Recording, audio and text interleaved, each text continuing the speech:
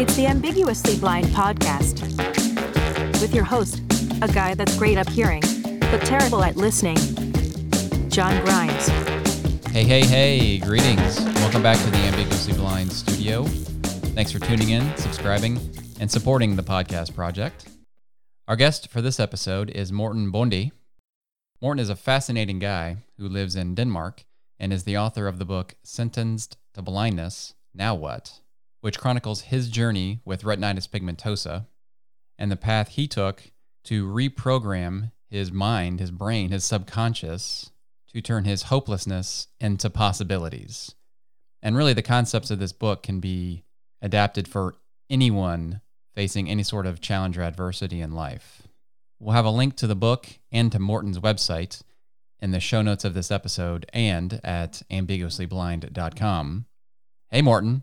Thanks a bunch for joining the Ambiguously Blind podcast. Thank you very much, John. Happy to be here.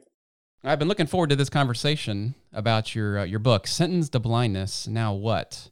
It is a fascinating read, and I want to get really into that. But before we do that, I want to talk a little bit about your visual condition, Morten.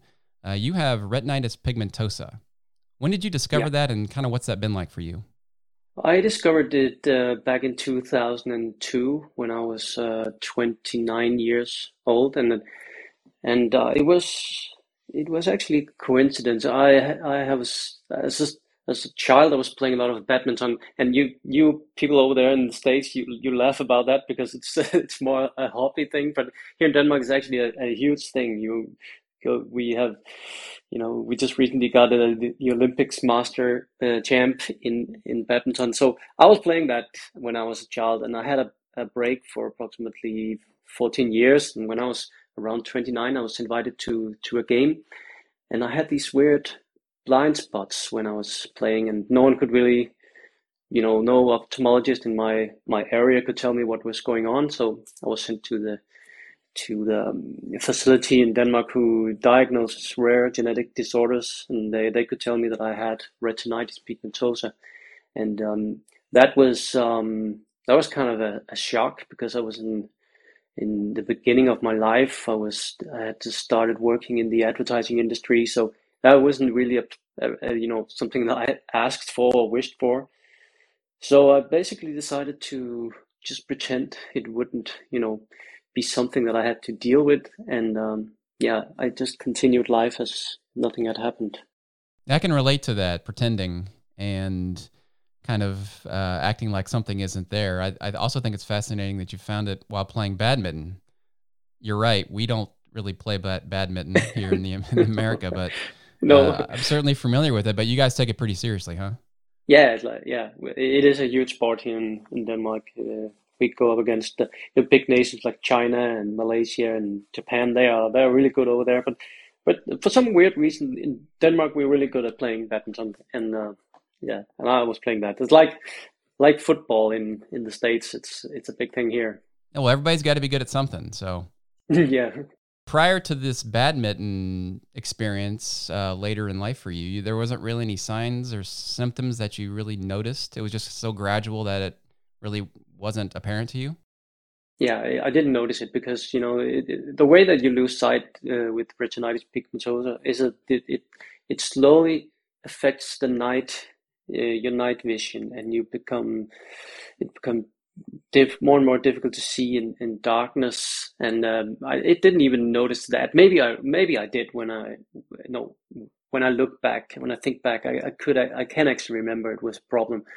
But it was mostly the weird thing about this shuttlecock, I think it's called, the ball. Mm-hmm. It just disappeared, and whoa, what's going on? And the people around me were like, hey, what's happening? And I couldn't tell. So I had no idea about it until I made that visual test where you look into the screen, and then you're pressing a little button when you see a light goes on. Mm-hmm. And there are a lot of things of areas where I didn't see that light. So they diagnosed me with retinitis pigmentosa.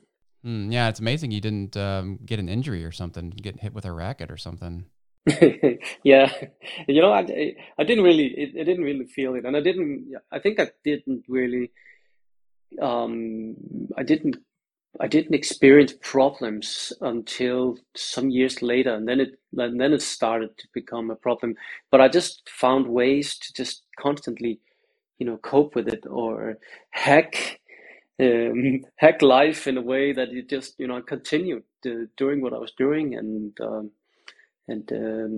I had a job that is very visually demanding because I'm an art director, so I work on screen and I work with Photoshop, and I did commercials, and it was it was just something that slowly drained my my you know my energy without me even noticing. But I experienced being very stressed out, and I couldn't keep up at work, and I had some really rough years from around 2013 to around 2016, I think. And I imagine during that time, you are all these adaptations, all this stress. Nobody knows about your visual impairment. You're just learning about your visual impairment, so you don't even really know. And I can relate to the well, I call this podcast the Ambiguously Blind Podcast because nobody really detected it, and you were kind of living in, I don't know, sort of like a prison, or sort of like that's not I don't know what the right word to describe is, but you were not being yourself, and you were constantly stressed out about how am I going to do this job that is very visually demanding. Mm. As my vision is going away. That's got to be, I don't. That's wow. How did that work? Yeah, I actually told people around me that I had these. I didn't really hide it as such, but I didn't talk about it. I didn't share with people my limitations in in everyday life. An example could be going to the canteen, finding food. I would not say to anyone that it takes much more time for me to find stuff in the canteen than other people. And I didn't ask for help because I didn't want to be different, and I didn't want to stand out as the visually impaired guy. So I just, yeah, I just kept on going. And of course, that's energy consuming to always, Absolutely. Yeah. Absolutely. yeah, I can yeah, relate. always anticipating and trying to, be in front of things when you know that you have to be extra diligent, and you have to be extra observant compared to my colleagues and people Seem much more close to me. relaxed about things. Yeah. Yeah, in a sense, you're always stressed out because you are so much, in alert mode all the time. And I think to around 16, summer of 16, my body just shut down. I was very busy at the moment. I was dealing with, I think, 22 animated movies that I had to evaluate. I had to give feedback to the production company, and I had to separate them from each other, know what was going on there, and know where are we in this part of the process. And one day, my body just, I was just shaking all over, and it simply said, it was a wake up call from my body, and it said to, you know you said, the boss upstairs, like the mind, he lost it. He's not in control of this situation. We have to tell him that this doesn't work. He will kill himself if he continues doing this. And I think I'm just grateful today that we have a very intelligent body that knows when enough is enough, and that was in 16. Yeah. I think something else that was a wake up call for you, you talk about in the book, was a meeting at the municipal office to figure out career wise what you were going to do. How did that play out? Yeah, it was in the December of 16, and I had experience for half a year. I think in the summer of 16, I had to stop, you know, for for a period of time to work to figure out how am I going to deal with this. I was I learned in the summer of 16 that I was legally blind, which was, whoa, what does that even mean? And the doctor told me that I had a visual field less than 10 degrees. So if you look through a toilet paper roll or something like that, you see the world through a tunnel, and that tunnel was has shrunk down to 4 degrees. So that's not very much vision. And I was surprised when the doctor said, "You actually have that vision." And I said, "Oh, I didn't know." And I was actually driving at that time because that's the weird thing about the mind. It just, it if it's stressed out, it will try to keep you going for as long as possible, because you can't stop now. You are doing important stuff. You have to continue and continue until you come to a point where the body is simply so stressed out. But I was sitting there in the municipality office, job center, it's also called here in Denmark, and I had this moment when I felt that, this is it. My life is over. I can't continue being the person I have been. I can't be the father I want to be. I can't be the husband I want. Everything just seemed to be just, lost. And I actually thought about what's the meaning of, continuing even. It's not like I would say I was suicidal or anything, but I was really thinking, is there anything to live for now if I am at this point that I've been trying to avoid for so many years? But I felt for a moment that, it was almost like it was a liberation. It was relief to feel that all those identities, for a very short moment, they just died, and I simply surrendered at that moment, and I had this very strong, this epiphany, this strong voice in my head that said, "Morten, what do you want out of life?" Because I was not happy. I was always looking for what can go wrong. I had this inner dialogue that was constantly negative and telling me all the things that would happen to me when I lost sight at one point in the future. And I had that moment right there where I realized, I have a choice in life. I have a choice to decide how I want to deal with this visual impairment, becoming blind. And that was a moment where everything just changed for me. I think you talk about it in the book. What you just described was Hopelessness Street. You were Yeah, just cruising down Hopelessness Street, yeah, and you wanted to intersect with Possibility Road and change directions, right? yeah. I make those. In the book, I have those metaphors, or those, you know different ways to talk about things that gives you images. Everyone can relate to being at Hopelessness Street. Whoa, that sounds like a dark place, and you can almost imagine yourself walking there in the shade. And Possibility Road, oh, that must be a Sounds bright great. place Yeah, with that the sounds sun. Yeah, great. exactly.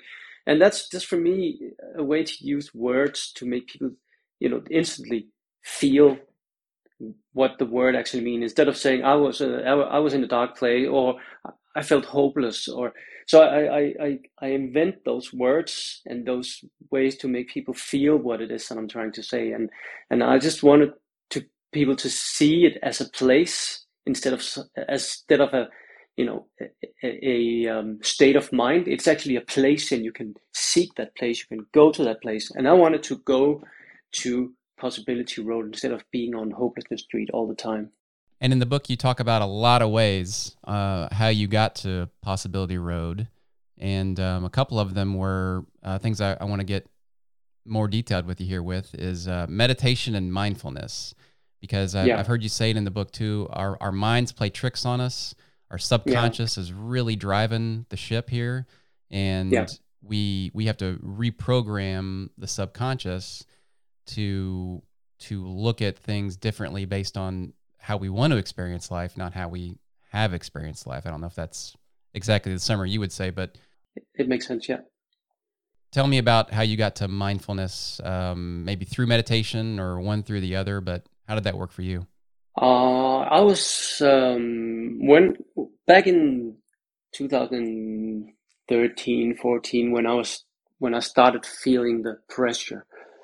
I went to a couple of therapists or stress coaches, and we were trying to uncover or understand why I was feeling the way I was feeling, and I was having those challenges. And I never really mentioned my vision to them. But one of the things that they introduced me to, a couple of them, was actually mindfulness and mindfulness meditation. And at that point, I was just, I didn't really see the point. I wanted to get fixed, right? I wanted to, tell me what to do, and they were constantly trying to poke to me that you have to be better at understanding what's going on in your body. But I'm a guy, right? You say, don't give me that. Just tell me what to do, and I want to. Yes, that's how we work. And, that's how us men work. Just give me the prescription, tell me what to do, and that's what I'll do, yes. and we'll just all move on here. Yeah. So I didn't get it. I didn't really understand anything of what they were trying to tell me. So I had this one day when I visited, or I had an appointment with the last of the stress coaches I was going to, because I couldn't, when I went to the first one, I said, it doesn't make sense. And I went to the next one, and it didn't make sense. And I went to, and the fourth one looked at me, and I'm sure she looked through that, thinking machine that I had that was really, really, working at high pace all the time. And she said, I can't talk to this guy. And she invited me for a walk, and we went through the forest. And she asked me to just walk in a way where you put just one foot in front of the other, like no space between them. And then I had to walk very slowly like that through the forest. And I said, what's this about? And I noticed I couldn't really, hold the balance. It was very difficult to walk like that. And every time we started talking, I just started walking faster again. And she said, no, you have to walk slowly. And I said, okay, I walked slowly. And then she asked me to try to listen to what was going on around me. And I started, there were birds singing. And she said, okay, what can you feel? And I felt the wind on my cheeks and on my head, my bald head. And I started noticing that there was a world outside of me. And I had, 5 senses that could actually take in information. And then we walked very slowly, and we were sitting on a bench, and she said to me, okay, now close your eyes and just start to breathe. And I started breathing, and she said, can you feel your feet? And I know, okay, this is mindfulness, all right. But then I had this strange experience that all of a sudden, when I had my eyes closed, I felt that the upper part of my body was floating sideways next to me, and my buttocks and my legs was seated on the bench. And it was so weird. That's got to be strange, yeah. That was really strange. And I then I said to the stress coach, this is what's happening. And said, you are fully assembled. There's no need to worry, but just keep continue closing your eyes. Yeah, but after this experience, it took me around 2 years to really understand that I had no contact to my body. I was just living in my head all the time, and I was trying to solve everything by thinking about them, trying to figure out in my mind how I could deal and solve something that was unsolvable, because I couldn't change that I was becoming blind, but my brain was just constantly trying to think out a plan that could somehow help me in this situation. But there was nothing that the brain could do. And that ended up in stress, because it was unresolved. It was like never-ending stress to try to solve something that was unsolvable. And that was a wake-up call when I noticed that, the only way that I can actually deal with this situation is to teach myself to see it from a different perspective. Have a new mindset, seeing the fact is that I am becoming blind, but can I change my perspective on that? Can I tell myself a new story then that it will be like the end, or it will be darkness, I will be unhappy? Can I actually influence that judgment on that situation. And that's where mindfulness comes in, because if you open if you open your mind up to like ancient philosophies and ancient tools that they actually been practiced for thousands and thousands of years, you create the ability to have a little bit of space between what you experience in life and how you respond to it. And the autopilot is just an amazing thing. It helps us deal with, a lot of regular routine things in life. But, if we just rely on the autopilot, it will just become automatic to think in a certain way and do things in a certain way. But I realized that, with mindfulness meditation, I can actually bring myself into this present moment and see it with a very focused, awareness on what is actually going on right now. Not what my mind is telling me about it, but actually what's going on right now. And then you can make a new decision to not wanting to go down stress road or, fear, scarcity, or all those things that we automatically go towards, because the mind, 70% of our thoughts are actually are actually about what can go wrong, what we don't want, because that's the way we survive as a species. And we can then stop for a moment and make a new decision that will change your life instead of keeping you in that mindset that you are in right now. And that's where mindfulness becomes important, and meditation becomes important, because meditation helps you create that ability to focus and keep focused on one thing only. And that's very difficult for people to do, because we have this mind that and thoughts that just constantly bombard us, and we have a difficult time telling the difference between what is a thought and what is actually reality right now. Yeah, and you decided to change your story. I think you went on a pretty mad tear of just learning, reading, absorbing information. You went through a slew of books on things from psychology and religion. And what was the scope of your research? I think it was just random things. When I noticed and acknowledged that I had a mind that needed to change in a way, you have to come to that point where you want to change. First of all, no one can help you, decide that. You have to be so sick and tired of what you are in right now that you move yourself from that position. And I noticed that the internet is we can all learn everything we want to learn today through the internet. And I think I picked a book. It was a book by I think the author is called Gregg Braden, and the title was kind of intriguing to me.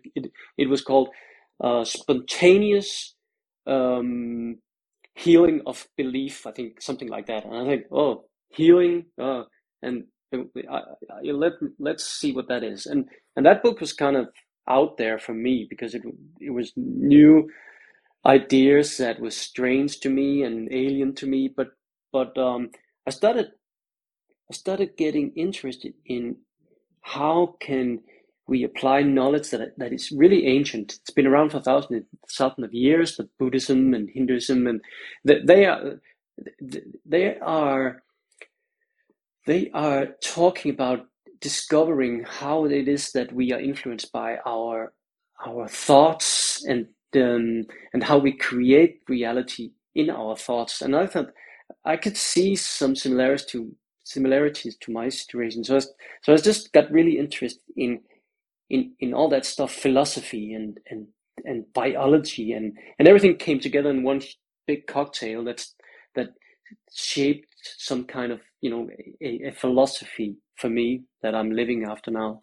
And I think kind of the main theme that was running through there was trying to change your story, which is another way to say that would maybe be to change your subconscious, change your way of thinking, change your old habits, create new habits that are move things in a different direction than just the ordinary autopilot, I think is kind of what you call it. Is that what happened for you?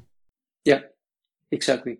And all the literature that I started consuming was about how you can, put yourself in the driver's seat again.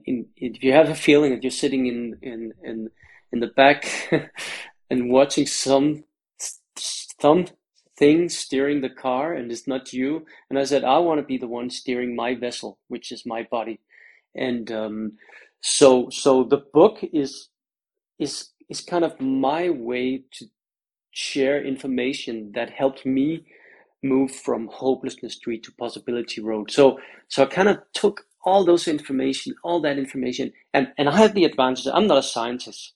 I'm not a brain researcher or a neuroscientist or any of those things. I'm just a guy coming up with stories for commercials, and I said I can believe whatever I want, and I can talk about whatever I want, as long as I am not telling anyone to do anything. I'm just inspiring people and showing them how I moved out of my stagnant and hopeless situation into becoming a person who can, very quickly see the positives in aspects of life that hits us. Even negative things has something positive in them, because you can always say that something that is bad in your life will teach you something. Well, that's great. That's positive, right? Absolutely. So Yeah.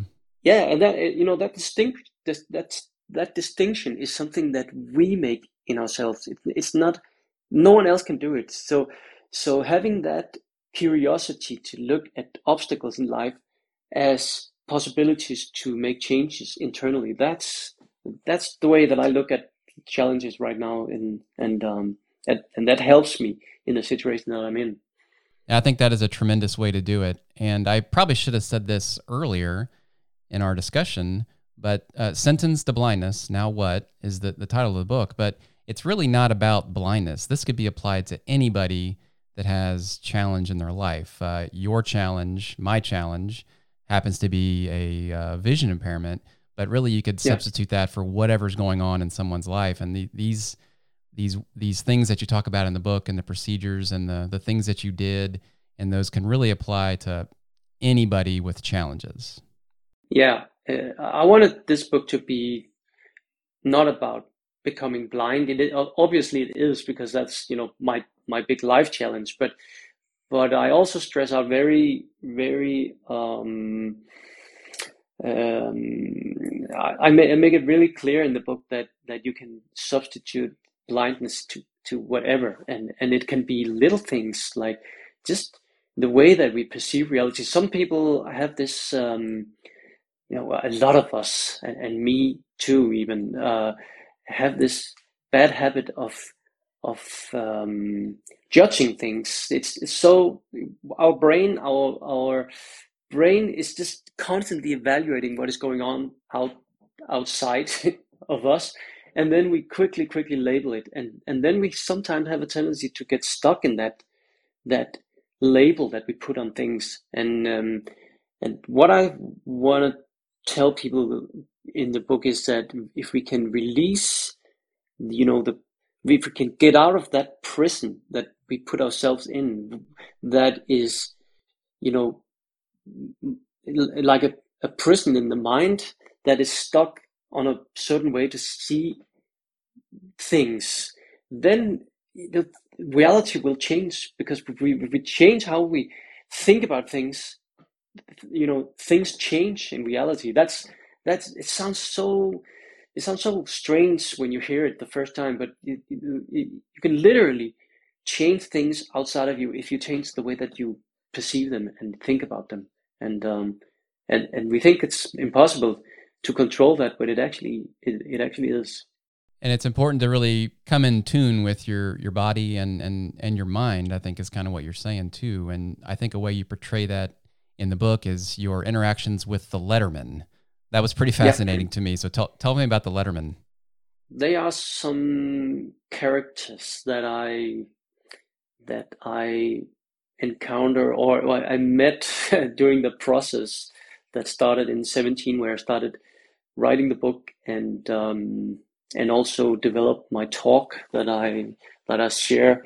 And I cannot say too much about them because they have a role in the book to teach you something. I won't say too much about them. I actually never talk about them in my talks. I have a little hint at the end of the talk where I have a trailer that talks about the book, and in that trailer, the signal to what I'm telling about the book in the trailer, and then the signal is cut off, poof, and the trailer says, oh man, you gotta signal. read the book, I guess, huh? Yeah, the signal is disrupted or Oh, I see. shut down Yeah. by Mr. N, and then you have to think, oh, who is Mr. Mr. N? N. And Fascinating. yeah, and that's I think you have to read the book and then experience for yourself what they are, and because I have learned from people that people actually have different experiences reading the book and relating to them.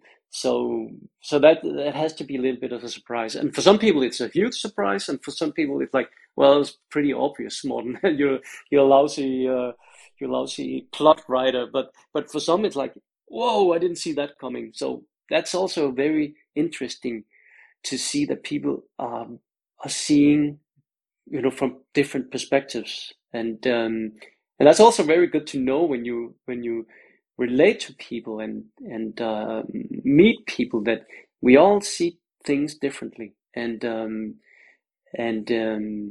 understand things differently, and we are different places in life and come from different backgrounds, and but we basically we the same.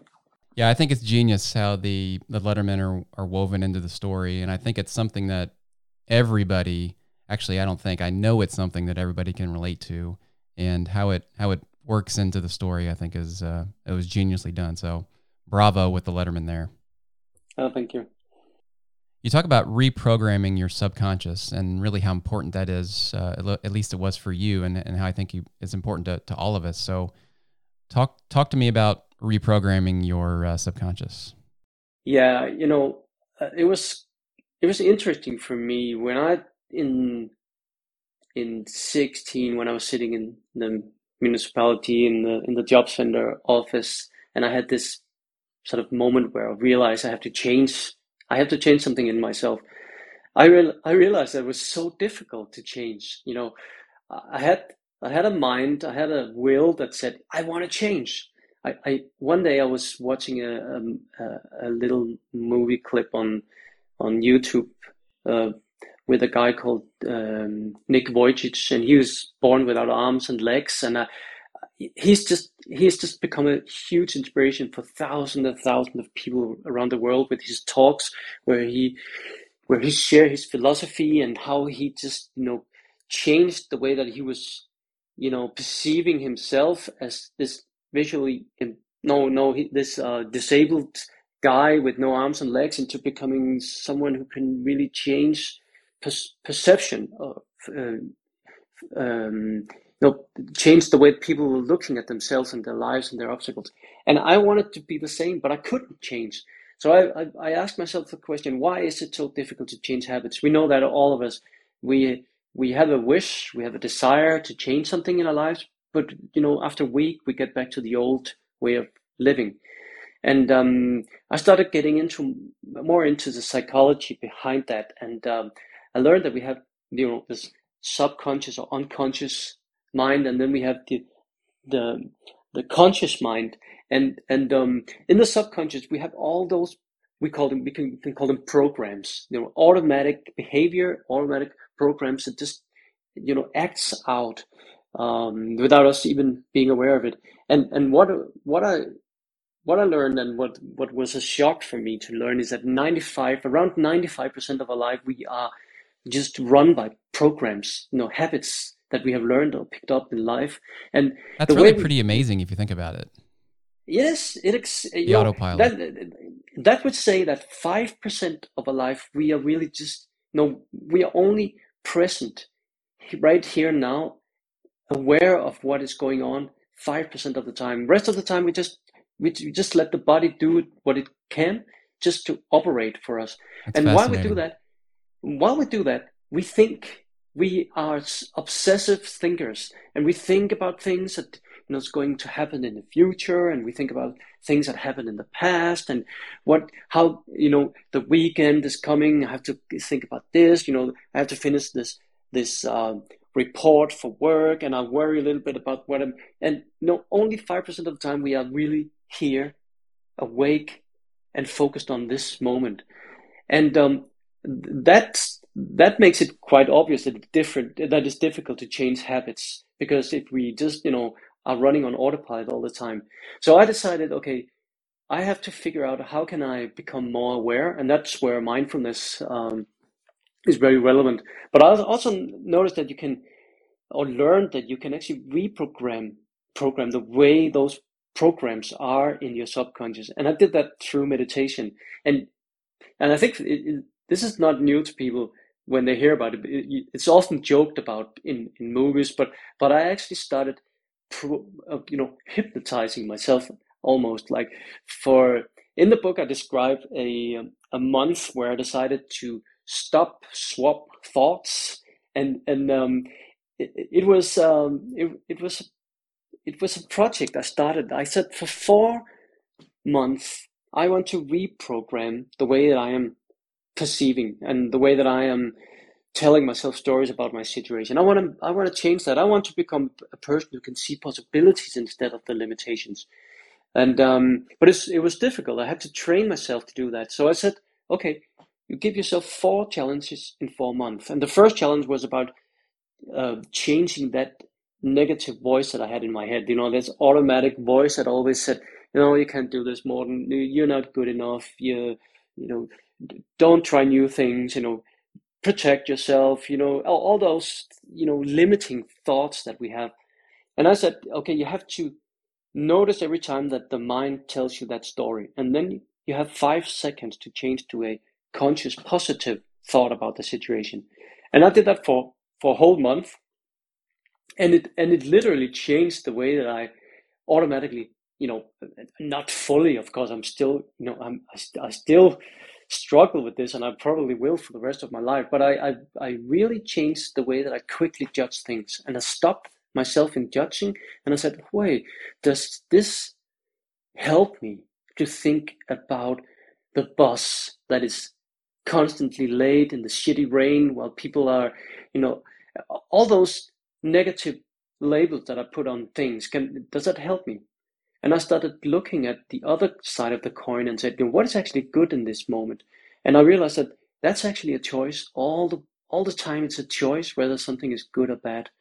And then I started, I actually started telling, using my imagination to come up with scenarios I wanted to happen in my life. And then I recorded them on my iPhone, and I put it together with meditation music, and then I just put it into my earphones, and I just went on through the day with those positive affirmations in my ears.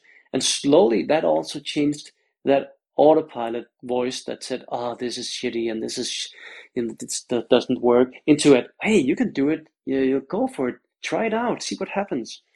So so meditation, the ability to focus on what it is that you want instead of what it is that you don't want, is something you have to do for quite some time until it becomes natural to think it that way. And that's what I mean when I say reprogramming the subconscious, really to focus on what is good and focus on what is possible instead of what is bad and what is not possible. It's really interesting with your stop and swap challenge that you did. Like at the beginning, how many times a day do you think that was happening? If your subconscious is controlling 95% of what we do, and most of that is self-preservation or negativity, it seems like that would probably be happening pretty often. Yeah, it did. And the most important thing to do is that every time you notice that, again, you are standing here, it's raining, you're waiting for the bus, and everything is just shitty and everything. Oh, then you wake up, you get, you take your attention back to what is right now. It might be raining, but you notice at the same time you're standing here, your feet is on the ground. You can actually feel that you're alive. You start noticing that you're breathing. Whoa, you get this, this gratitude, this, I'm grateful for what is actually working. I'm alive. It's a new day. The sun will come out, and you change the way that you are automatically drawn into negativity by being awake in this moment, and then you can start using your creativity and imagination to think up scenarios that you really want to go for instead of being in where you don't want to go. And that, in the beginning, I was surprised by how often I was, in that negativity mode instead of possibility and positivity mode. And that kind of was an eye opener, because I noticed it also when I was meeting people. I could decide not to go into dialogues about, oh, this is shitty, and I hate this guy and he does it, and I just stopped talking, and I just started listening to people talking instead of. And the fun thing is that after a while they just stop doing it, because it's, they don't get fuel Don't get that for their feedback negativity. Yeah, keep exactly. things And then going. you just smile to it, and you just wait till they're finished, and then you start talking. Yeah, but and then I just change the subject and talk about something that I want to focus on instead of all this negativity. And it's not like I'm better. It's not like I'm preaching or telling people that they are wrong by doing what they're doing. But I just decide not to go into it. I don't want to go there. I'm just grateful for what is right now. It's a miracle. I'm alive. I'm so grateful for my wife and my kids and my two dogs and the 4 degrees of vision that I have left. And you can actually start feeling that something happens in your body when you do that. You release new neurotransmitters in your body, like oxytocin and serotonin and great things that your body is actually, can actually feel as something that is, whoa, this is happiness. And I created it myself. It was nothing created by somebody out there. I did it in my system and in my thoughts. And that's, well, when you get to understand this, it's kind of what people talk to in ancient times about alchemy. It's not about changing, lead into gold. It's actually to change your inner chemistry to get yourself into a creation mode instead of a contraction mode.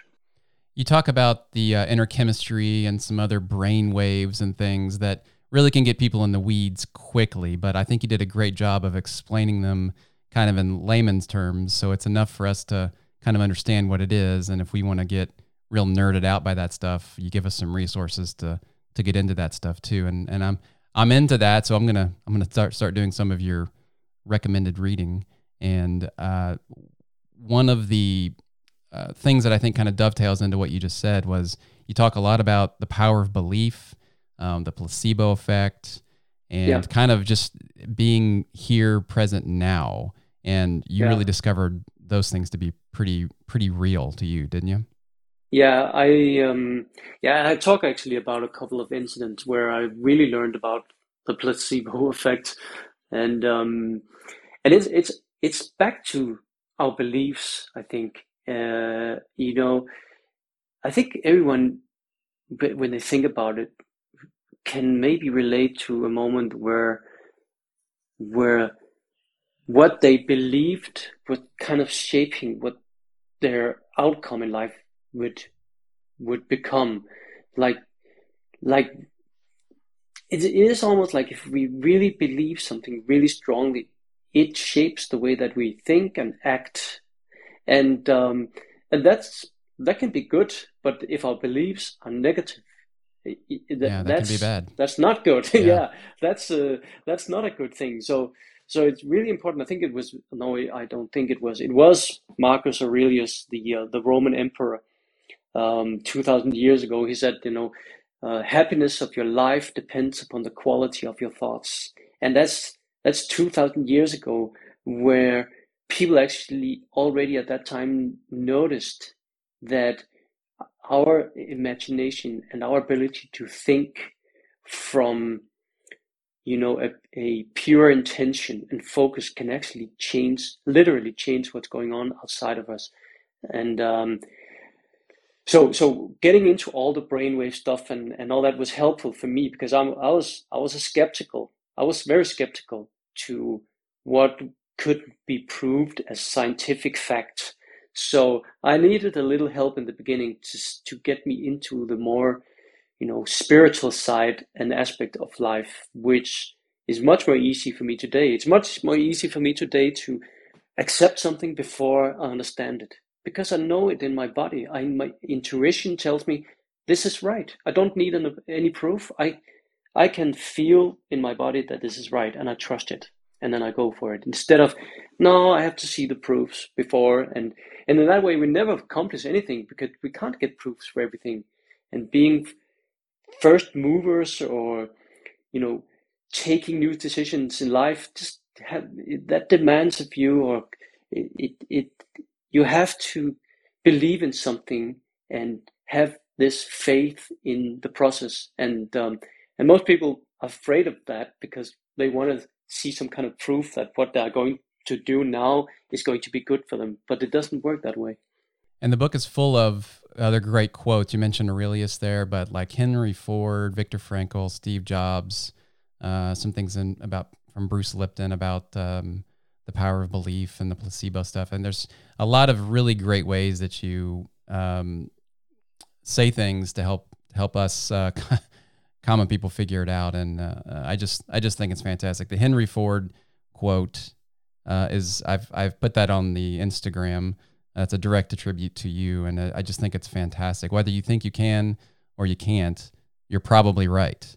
And it's brilliant. it's really kind of what we've been talking about this whole time, is the power of now, the power of belief, and you just got to change kind of the way you think about things to make things happen, as opposed to letting things happen and being on the. I don't know if offense is the right way to say it, as opposed to defense, but I think that's kind of more of a metaphorical way of saying you just gotta make it happen and believe in the possibilities. Yes, that's right.